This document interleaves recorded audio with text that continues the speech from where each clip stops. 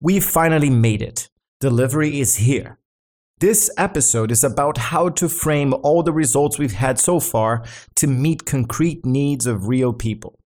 We will look into practical approaches to consistently deliver on our processes.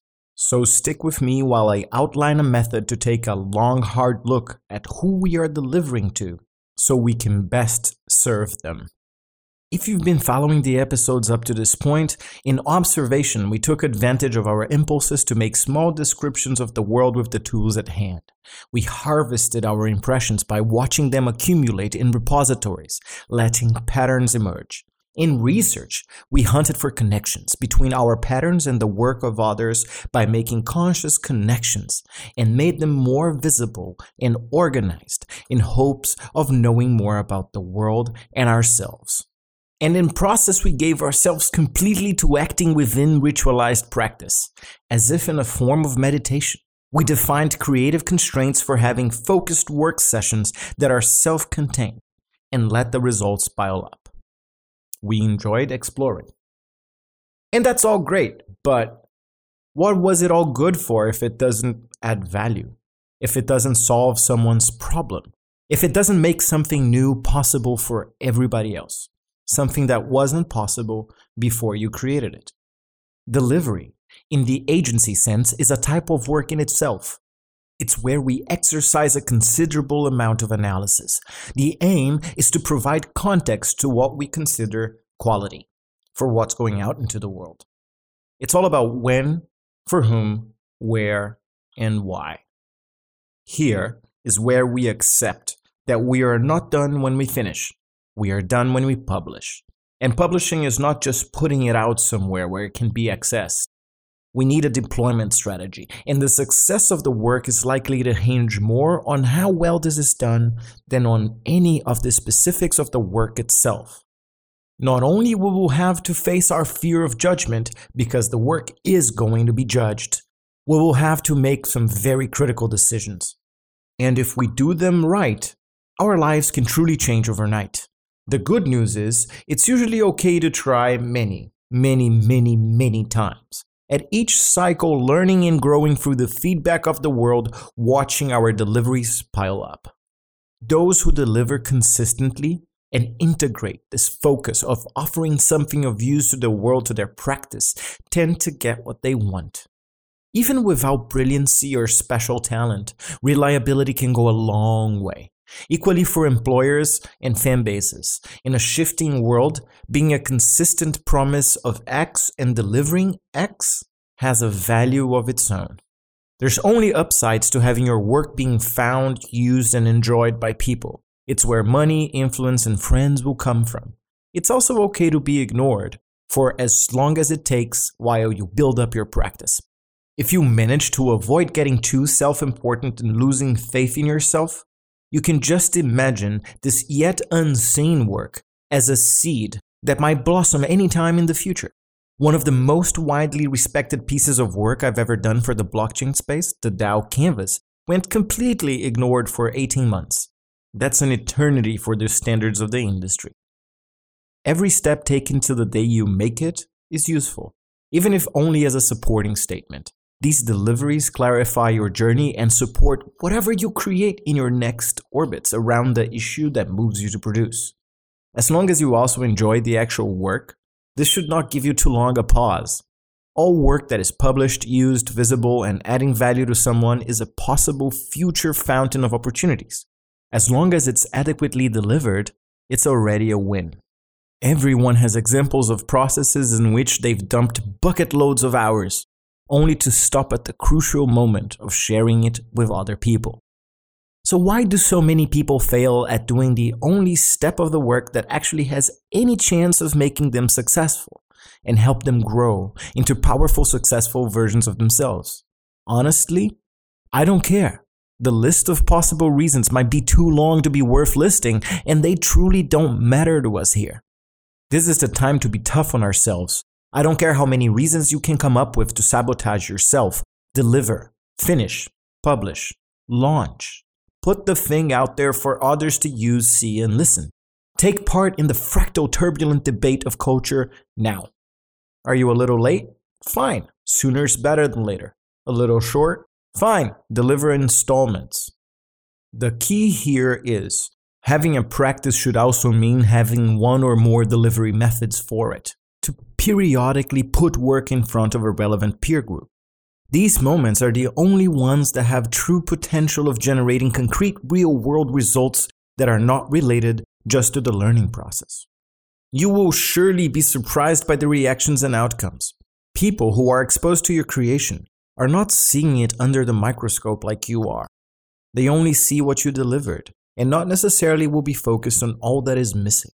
And if they do, they might hold the key to becoming collaborators and getting you and the work where it needs to go, even if this is by attacking it.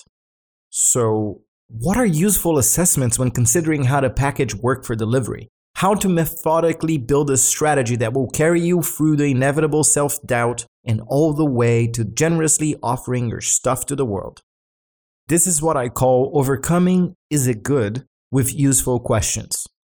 At this point, subjective notions of good or bad won't serve as well. The real question is, good enough for what? What is the desired outcome of the act of delivery? This is not a yes or no question. To help define this desired effect, I suggest using a mnemonic strategy I call the 5 Ws. What, where, who, when, and why. That is, what are you delivering? Where is it going to meet the public? Who constitutes this public? When does this encounter happen? And why are you making it happen? Cycling through these questions several times, taking a long, hard look, will help us define our success parameters and governing assumptions. I suggest attacking these questions one at a time, but very fast and over again, allowing ourselves to first find the most obvious version of the answers without second-guessing ourselves, and then repeat the process again and again until a certain degree of elegance is reached. Allowing yourself to start by streaming consciousness down and capturing your impulses, and getting progressively more strict with ourselves as we revisit the first attempts. What? What is the delivery form itself? What is it that's going to be put in front of people? A presentation, a dinner, a paper, an article, an invitation? Or is it a song or a token sale campaign? Here's where we define the concrete parameters of the delivery. How big, how long, what color, how many, how it smells. Adjectivize until you can feel like you were there. The delivery of an agency episode, for example, is usually 5 to 6 pages long, delivered in both text and audio. The audio file is a voiceover podcast format lasting from 16 to 20 minutes, posted to Anchor, and also posted to Medium with the text added for ease of following along. This is considered the cheap version of the delivery. Let's call it a prototype mode. The focus is on the content that people can use to manifest their dreams in reality. After this is validated, I have many ideas where I can take it, but for now, this is what I can afford to do on my own. Hopefully, by the time you listen to this, it will be much nicer. So what are you planning on delivering right now? Write that. As you answer the next prompt, this answer might feel like it needs a little bit of tweaking. That's the whole point of the process. You get back to it after assessing all the other Ws. Hopefully, again and again, until the thing is so airtight that it would feel dumb not to do it. That's our goal. So how about the where? Here's where we try to define the delivery setting. Is it online or off? Is it fancy or common? In which type of room or web service will it have? Each delivery setting will come with its own embedded limitations and resources. It's paramount to research, define, ask questions to yourself and whoever is involved. Inquiring here will make sure what aspects of your work need highlighting, omission, or adaptation to better suit the venue constraints, be it brick or mortar, virtual reality, or Zoom call. Theaters and publications, for example, have editorial directions. It would be foolish to target a supporting organization or space without understanding why they would want you there or what they hope to get out of it. Be generous with your curiosity. Which brings us to the who. Once we know where the delivery happens, it's time to think of the inhabitants of that space.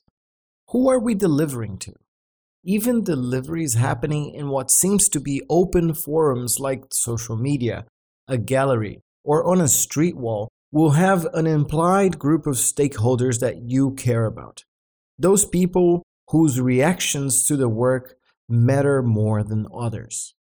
There's also a set of stakeholders that cares about you, the deliverer.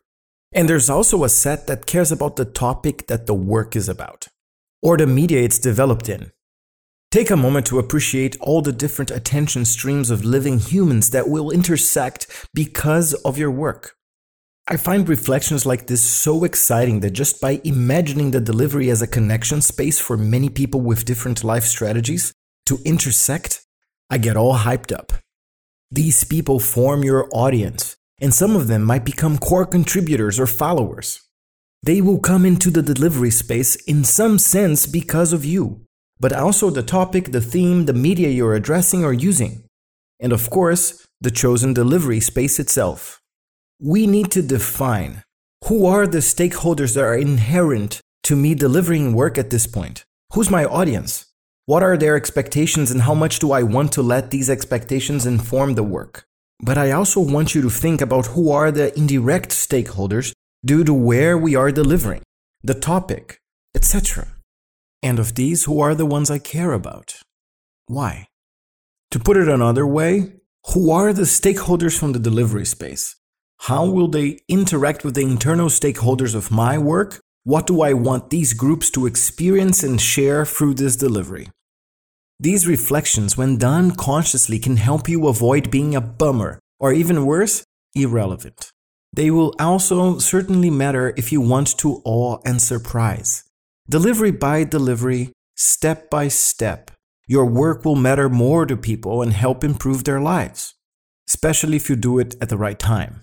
Now let's talk about when. Just as important as the delivered object, the context, and the people receiving the delivery is when it happens. You might control when the delivery is going to happen, but you don't have full control over what's happening around it. And the delivery is in the future. There might be events that will affect how relevant it is and its overall perception. Although predicting what will happen is always debatable, trends can be felt, analyzed, and studied to place the work just a little bit ahead of the curve, or to future-proof it, to avoid, or not, outrage. So ask yourself, are there external factors I want to take into account, like market movements, a season, an art fair, a conference? Is the delivery happening early morning or after lunch? Are people drinking when it happens? Are they joyous or are they in a state of fear? Maybe there's a global pandemic happening, etc., etc., etc. Seeking to understand what other events and contexts surround the delivery is important, and often failing to consider them can be very damaging. Events both big and small, from politics to how hungry an audience might be, or what market movements succeeded your job interview, change how your delivery is received. They can and should be seen as an integral part of the delivery themselves, and few things are as satisfying as experiencing a delivery that feels just in time. You know what they say, nothing is as powerful than an idea whose time has come. Electric cars, fart jokes, and suggesting orgies all have their time in this life. The most successful of us have, more often than not, developed a keen sense of opportunity. You should too. Allow your mind to meld with the zeitgeist. Do you see arrows, vectors, directions coming out of it? Get all Donnie Darko in this one. Because we got to why. Why the heck are we doing this in the first place? A lot of gurus and motivational speakers and barstool philosophers get excited over this question. After all, it opens itself in a flower of subjective complexity that makes people feel all smart when they think about it. If you want to enjoy the complexity of your whys, I'm not going to stop you. But at first, I want to boil the why down to one simple question. What is the theory of change to this delivery? If successful, what is going to change for the world, for you, for the topic, for the media. Once you nail this one down, why is this something that should happen? At least one why, but maybe 3, you can enjoy your complexity. So what becomes possible for me, my audience, and the world if I make a successful delivery? And why is this something desirable? Is the lifeline of the delivery itself. If you nudge it to one side or the other, it might change your strategy. Significant. So you should strive to find out what's the revolution hidden inside your work. It doesn't have to be big, but it should be there. If it's not, why are we doing this and not something else?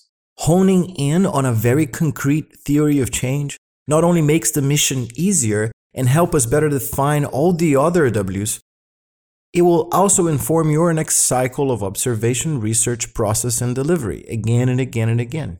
The goal here is to see the delivery as a system, to work in a way that you can see all your answers at once, checking if things fit together. As a sense of wholeness emerges, some of the W's might need adjustment. They might change completely or grow in relevance. This map will help you work smart instead of hard, and in case the delivery parameters change, it will allow for timely adjustments of our assumptions. Bringing it all together means focusing on actually getting to a delivery. There's no possible upside to going into paralysis by analysis here. The challenge is positioning the delivery of the work in the right contexts with only the necessary effort. Delivering well is a highly dynamic game of interacting contexts, where the path is filled with gatekeepers. We want to jump through the hoops of our own choosing. Success is a moving target, and the beauty is always in the eye of the beholder. So don't worry, there will always be plenty of places to deliver to, many of fringes to explore, and niches to thrive in. I hope this is a good frame to guide your considerations. Now it's time to take it home.